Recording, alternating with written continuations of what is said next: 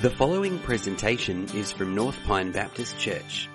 We trust that it will help you learn more about God and His message for the world.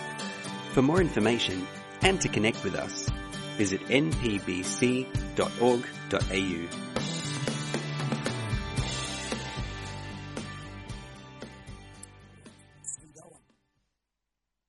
We're in the Gospel of Mark, and the reason we're in this Gospel, the reason I've picked it, is because it talks about who Jesus is and what He came to do and the difference He makes. The reason I picked this, I felt the Holy Spirit prompt me to pick this Gospel to go through, is that we're living in a world that seems to be very much like this Gospel was written to. We're living in an anxious world. We're living in a world full of worries and concerns. There are food shortages happening because of the war in the Ukraine and the lack of fertilizers. The petrol prices, the diesel prices are sky high, and I drive an old boiler, an old Land Cruiser uses lots of diesel, so I feel it every time I get to the petrol pumps. There's anxiety in our world around, especially for our younger generation, around the number of things they can choose, the number of options they have, and those get shoved at them all the time through social media. How do we navigate our way in this life? How do we navigate our way where there's so much uncertainty, and even the trust in our leaders and organizations has diminished? Many of our leaders have let us down. They say that global leaders on a global level come around once a generation. The problems of the global level come around once a week. The Gospel of Mark finds this place where Jesus steps into this world, and we'll explore this a bit later, which was quite chaotic, expecting change to happen. And even this book of Mark, we believe, was written possibly in Rome. Written by Mark, we believe. There's some early church evidence for that, and he's got his evidence, he's got his material largely from Peter, we believe. And lastly, we believe they were in Rome, where persecution was breaking out against Christians. We believe that there's evidence to say that this gospel was written to encourage Christians to say, you know what, you're still on the right team. You're still on the team, as we heard this morning in the Church talk. You're still on the team that God is going to use to change this world. And we want to remind you, Peter would say, I want to remind you of the things that are very important. You know, that's why this book is so different. This is, Peter behind it is a man of action. Professor Peter we heard about this morning in the Church talk is a man of action. He wants to get the job done. We read together as we join the story in Mark chapter 1:14, as we hear about Jesus stepping into His world. And we want to look at how it's going to impact us and change us, and not only make sense for us, but also stretch us. We're going to read about a passage this morning that if you've been in church for anything more than 3 months, you would have probably heard this. And if you've been in church like forever, you would have read this passage often.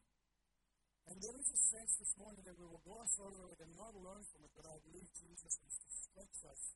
Even this morning, here on a Christian who's been on the road for so many years, that this passage would still stretch us and speak to us and really do that. So we're going to go through this passage briefly each day. After John, that was John the Baptist. John the Baptist went ahead of Jesus, was put in prison. Jesus went into Galilee proclaiming the good news of God. We're going to come back to this word, good news. Next verse, verse 15. This is what Jesus says. It says, the time has come. The kingdom of God has come near. Repent and believe the good news. Firstly, those words, the time has come. This is the moment when John the Baptist had been put into prison. Jesus took this as his cue to step in. The two words used in the Bible for time. One is chronos, which is just your chronological time, which is the seconds pass and time passes. But the other is this word kairos. It's a moment when it's like time stops. Life gets your attention. And each of us will have these kairos moments in our lives. And if I had to say to you, pick the 2 or 3 things that happened in your life that shaped you, that had a big impact on you, you would be able to pick them. Those are kairos moments. It's like God intervenes into your life. It may have been a marriage. It may have been an illness. It may have been a particular job you went into. Or it may have been the moment God arrested you and said, "Will you follow Jesus Christ? Will you follow him as your Lord and Savior?" You can pick that moment. This is the moment for Jesus. This is how Jesus, the Son of God, who knew he had come on earth for a mission, this is how he knew this was the time to start his ministry. John the Baptist was put in prison. Even the Son of God needed to hear from God the Father about when to act. This kairos moment, the time has come. Mike Gwynn, who's a pastor from the UK, and he's a disciple in movement, he says this about a kairos moment. He says a kairos moment is when eternal God breaks into your circumstances with an event that gathers some of the loose ends of your life and knocks them together in his hands. It's like that moment is specific for you. Not the person sitting next to you. They've got a different moment when God intervened, when God got your attention. It may be right now, friend. Maybe right now you're going through a difficult time. That's a kairos moment when God is wanting to get your attention to speak to you about yourself, life, the way you act in life, and the way you go about managing life. Kairos moment.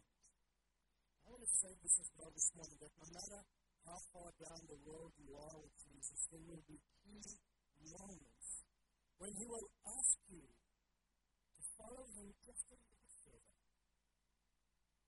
You is that moment where they come just a little bit more like him, choose to follow. Carry on with that verse 15. Jesus said, "The time has come, the kingdom of God has come near." What's that about? The word kingdom of God is very much God's rule and reign. It's not just some philosophical idea. It actually is a place where God reigns. It's this place where God would step in and take hold of this world. You see, friends, as we read the Bible, try to ask you the question, what was the thing Jesus spoke about the most? What would it be?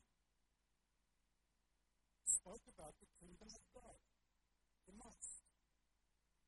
Let's give some context to why that was important for these folks who were speaking to this fishermen, as we see in a moment. Friends, they had stepped into a moment of history where Israel had believed and had the legacy of Abraham, their forefather, that knowing that God had picked them as a nation to bring his good news to this world. They had this legacy of that. They had the scriptures, they had Moses, they had the prophets. They're around about 586 BC to be exact. Things changed for them. What had happened is that they gifted from God, and this is more than 600 years before Jesus, more or less. They gifted from God, and God had allowed a kairos moment to happen for them as a nation. What happened is that the Babylonians, modern day Iraq, invaded them, and Nebuchadnezzar and his armies, they came 3 times to Jerusalem. Finally, in 586, they decimated Jerusalem, decimated the temple, took most of them captive. And if you know the story of Daniel was taken captive to modern day Iraq. And from that moment, from 586 BC, so let's say almost 600 years before Jesus, till the time of Jesus, this country of Israel was always under the rule of some other country. They were always under the thumb. First it was the Iraqis, the Babylonians, then it was the Persians, modern day Iranians, and then it was the Greeks. I've got a Greek heritage, right? Then it was the Greeks, and then it was the Romans. They were saying, we have all these scriptures that God is going to come one day and rule from this place, Mount Sinai, here on this earth. God, when is that going to happen? Jesus steps in and says, the time is now. It's at hand. The kingdom of God is upon you. It's breaking in. God's rule is going to break in. And the people that he called had all sorts of ideas, and we'll see about two of those in a moment. They had all sorts of ideas about what that looked like. But Jesus was saying, this is the breaking in of the rule and reign of God has begun. It has begun. So what does he say? He says, repent and believe. Repent and believe. What does that word repent and believe mean? Again, what we call an evangelical church, such as you are, we hear these words and we have a filter through which we put these words. It's important that we go back and actually look at the context and understand these words a bit better so we can sketch that meaning for us, because we get stuck on this. For many people in our context, repent and believe, both of these are commands, by the way. To repent means to change the direction you're going in. You're realizing your life is a mess. You're realizing you've made some horrible decisions, and we all have in our lives. And you're counting the cost for that, and we've lived our lives without God. We finally realize, it's finally dawned on us, a Kairos moment, that God is the answer to my life, and I need God. There's a space in my life. My heart is restless until I find God. And I need to change direction. You go down this path, and you need to go down that path. So you go back, and you go down that path. That's to repent. And the word believe is to put your faith in. So Jesus is saying the time is now for you to make the change. It's a good insight into what these words actually meant. And this comes from a historian called Josephus. Josephus lived at around the time of the Apostle Paul, just after Jesus.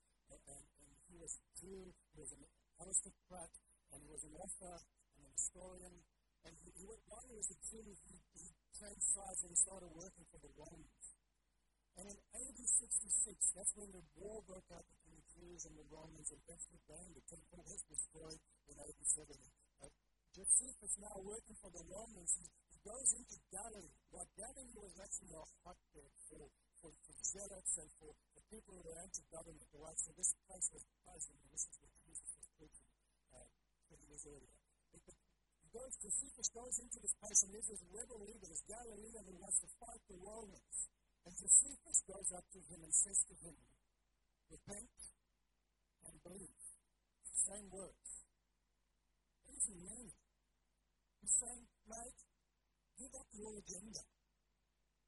Where this is going to end in a whole lot of trouble for you. Repent and believe. In other words, turn away from what you are going to do and take on my agenda. I've got a better path for you to go. Repent and believe. Same words. Give up your agenda for your life and take on this better agenda, this better plan, which will end in good things for you. Because as we go back to this verse, it says, repent and believe the good news. There is good news about what Jesus is and is doing. This word good news was used, just to give a little bit more context, this word was used to announce good things that have happened. Oh, there's a new leader, there's a new Caesar in the Roman world. There's a battle that's been won on your behalf. These are good things. This is good news. But I'd like to stretch you a little bit this morning. Look how Jesus describes what good news is to you and me.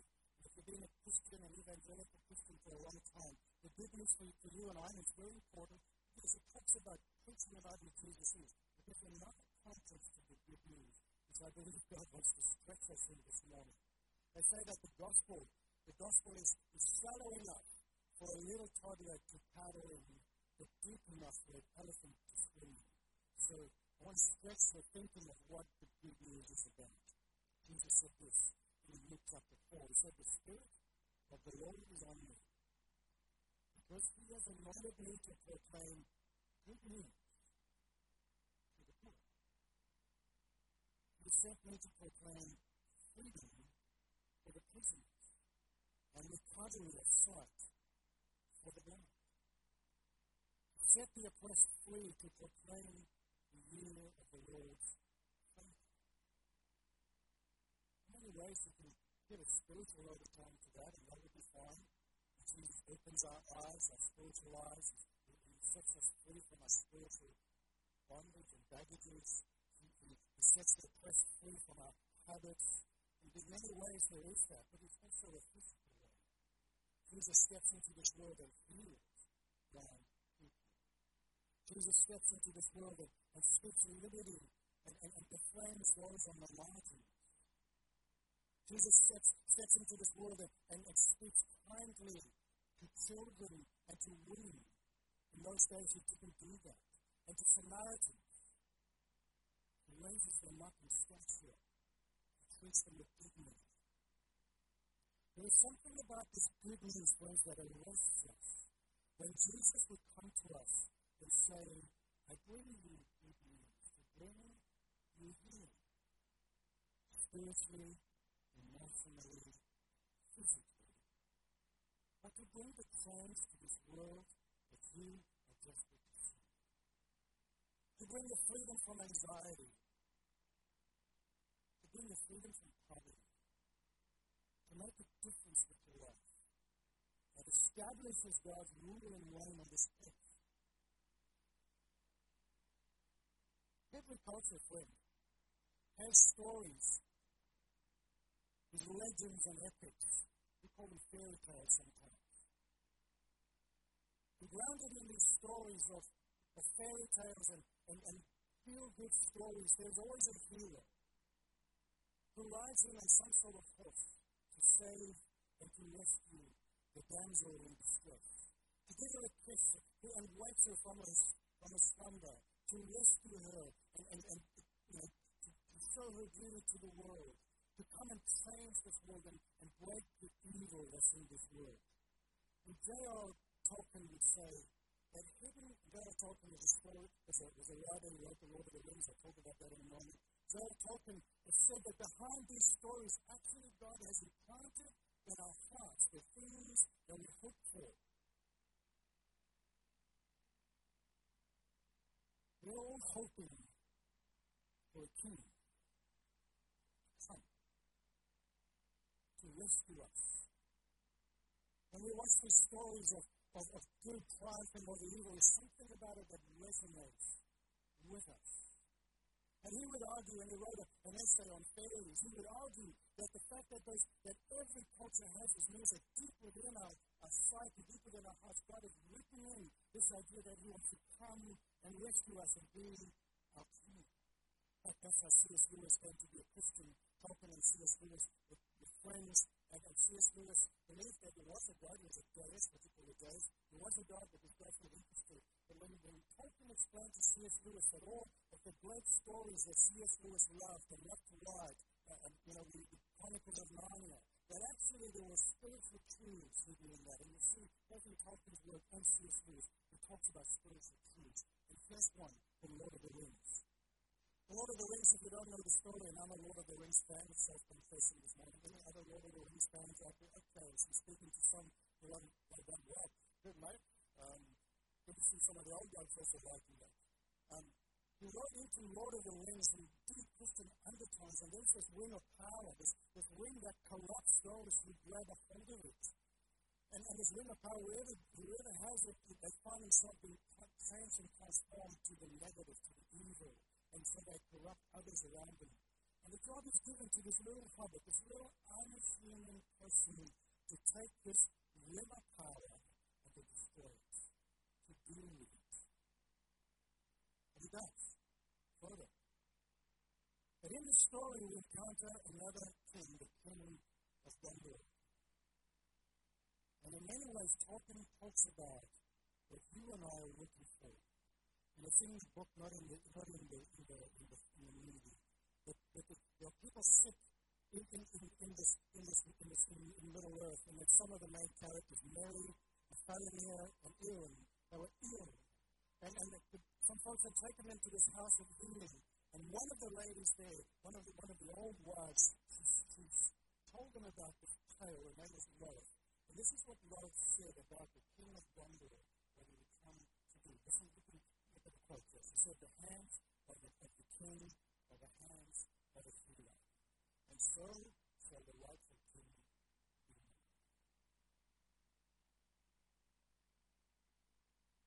Doesn't that connect with our hearts about who Jesus is? That we long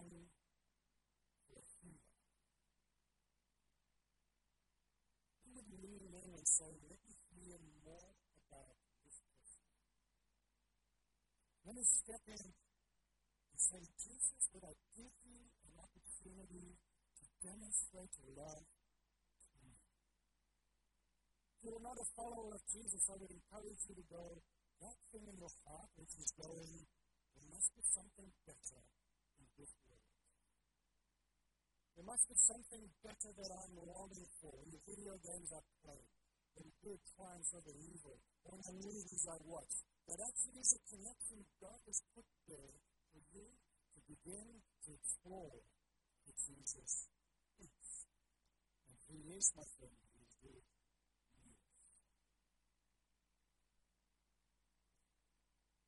Let's see how a couple of people responded as we move quickly now. Carry on reading. As Jesus walked beside the Sea of Galilee, He saw Simon and his brother Andrew casting the net into the lake, for they were fishermen. There's the Kairos moment. He says, come, follow me.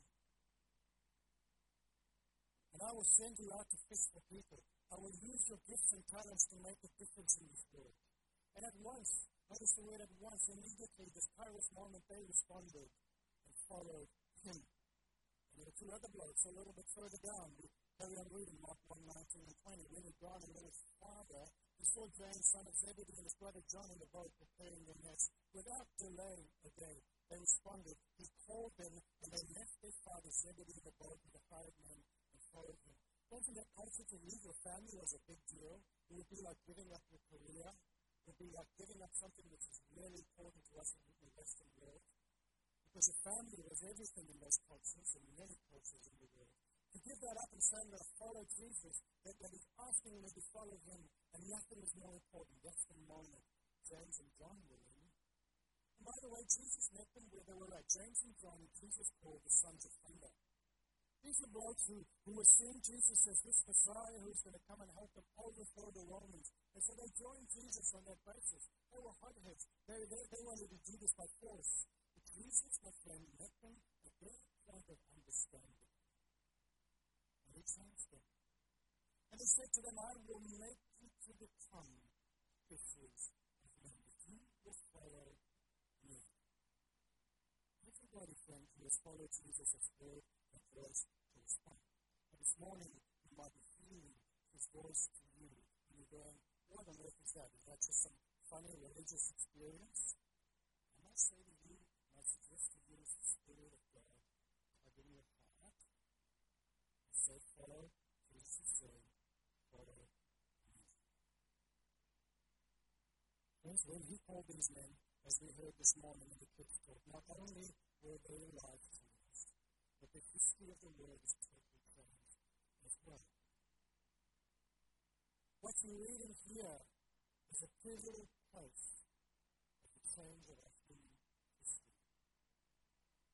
Because as A.W. Tozer, also a Christian writer, said, that God's purpose in redemption is to make worshippers out of rebels. To make worshippers out of rebels. There's a few things I want to pick up on what Jesus did and why I would encourage you to follow Jesus more deeply. And friend, if you follow Jesus for your whole life, I even was challenged by this as I prepared. I was challenged to ask myself the question, is my love and passion for Jesus Christ burn cold? And if it has, what do I need to do to change that? Notice what Jesus did. 4 pictures. Jesus came to where they were. Jesus speaks your language. He understands your context. He understands your family situation. He understands what's going on in your life. He comes to where you are. Secondly, I was somehow convinced that Jesus was very different to other leaders. And if you're exploring Jesus for the first time, there will come a moment when you will realize that He's somehow different to all the other leaders you know. Jesus is going to make claims about Himself in this gospel that as Bono said, Jesus was either the Messiah or He was not. Thirdly, Jesus, the good news made sense to them where they were at. And lastly, Jesus gave them a greater purpose in life. When they knew what's there. Finally, there's somebody who we can follow. somebody we can call, connect to, somebody we can call friend. If we as evangelical Christians, and this very good grounding we have to say, Lord, I believe in your death on the cross, I believe in those things you did for me, and if you've taken my place, there is a humbling that happens with that. There is a humbling to say now that I believe that what you are doing in this place. And Jesus would ask you to follow him as your king this morning. This might stir our hearts again, and stir us to action to see what God has placed in front of you, within your grasp.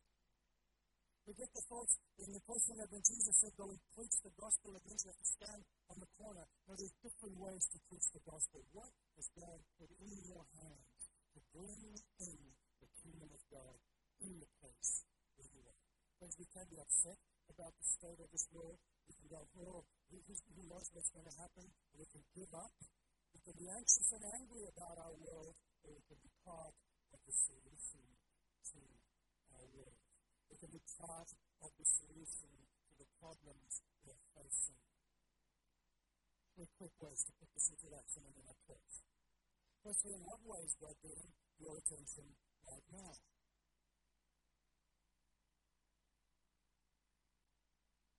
Only you can answer that. I encourage you to respond. And maybe asking you to leave your career. Go and do something with your life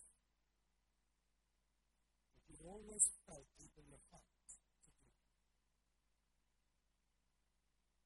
You may be saying to you for the first time, follow me, put your trust in me, I want to be your Lord and Savior. And you're taking that, you're at that anxious step going, can I trust him or not? Can I trust him or not? You reflect the point of view. You're only asking to take that step. What's he saying to you right now? How is it getting your attention? What is this Kairos moment for you? Secondly, what I want to ask, and I ask myself this question as well, what secret agenda do I have that is robbing me of my joy, that is robbing you of your joy in following this high King Jesus? Because if my life is not displaying the joy of the Holy Spirit, there's something that is robbing it.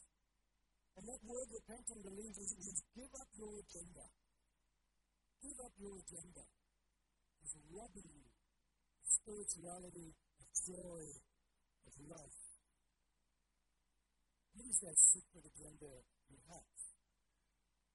And thirdly, how are you gifted to demonstrate the kingdom of God where you are? The gifting you have. Every good gift is from God. Every good gift, and the way we practice good things is a gift from God. People sometimes say, I'd rather go to hell because that's what all my friends are going to be. My friends, in hell there's no friendship. Because in hell, everything that's good about this world is not going to be there. Music, art, friendship, love, compassion, generosity. It's not going to be there. Because God's not. Every good thing God has given us. God in Genesis, He created the world and it was very good. The things that you do to bring good in this world is the kingdom of God breaking in you. Your place, your space, your space. God has told us to be good, to do good, to speak the good, to do good news and bring good news. You can do that where you are. You may not be great at sharing about Jesus, but you may be great with having a cup of tea and having somebody out for coffee, and that's really your discussion will go to Jesus. You may not be a great Bible study leader, but you're a great artist. Paintings which reflect the beauty of God. Maybe a songwriter, a poet. Bring the goodness of God, the kingdom of God, into this world. And let us step through a bit of a different direction this morning. As an evangelical church, we have lost sight of these things. But we bring good news to the poor, to the hungry, to show generosity and hospitality, to show love and concern for others, to show concern for our environment, because God has given it to us. These are good things. These are kingdom things.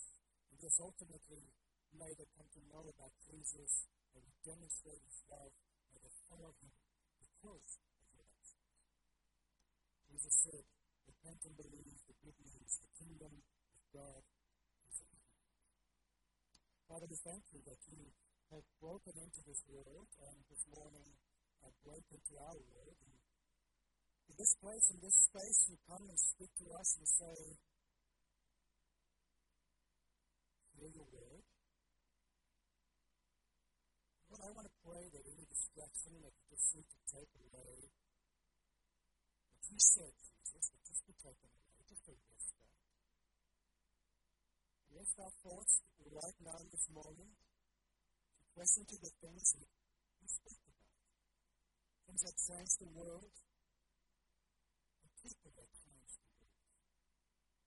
Help us to do our part here in this world, for this world, for this time, for this moment. Help us to bring Jesus into our neighborhoods. As you taught us to pray, our Father in heaven, hallowed be your name. May your kingdom come. May your will be done. On this earth, in my street, in my neighborhood, in my city, your will be done as it is in heaven. Give us everything we need for a daily food. And help us to be redemptive people, Lord, as we receive your forgiveness and forgive others. And lead us not into temptation, but deliver us from evil. For yours is the kingdom, the power, and the glory forever and ever. Thanks for joining us for this presentation from North Pine Baptist Church. For more information and to connect with us, visit npbc.org.au.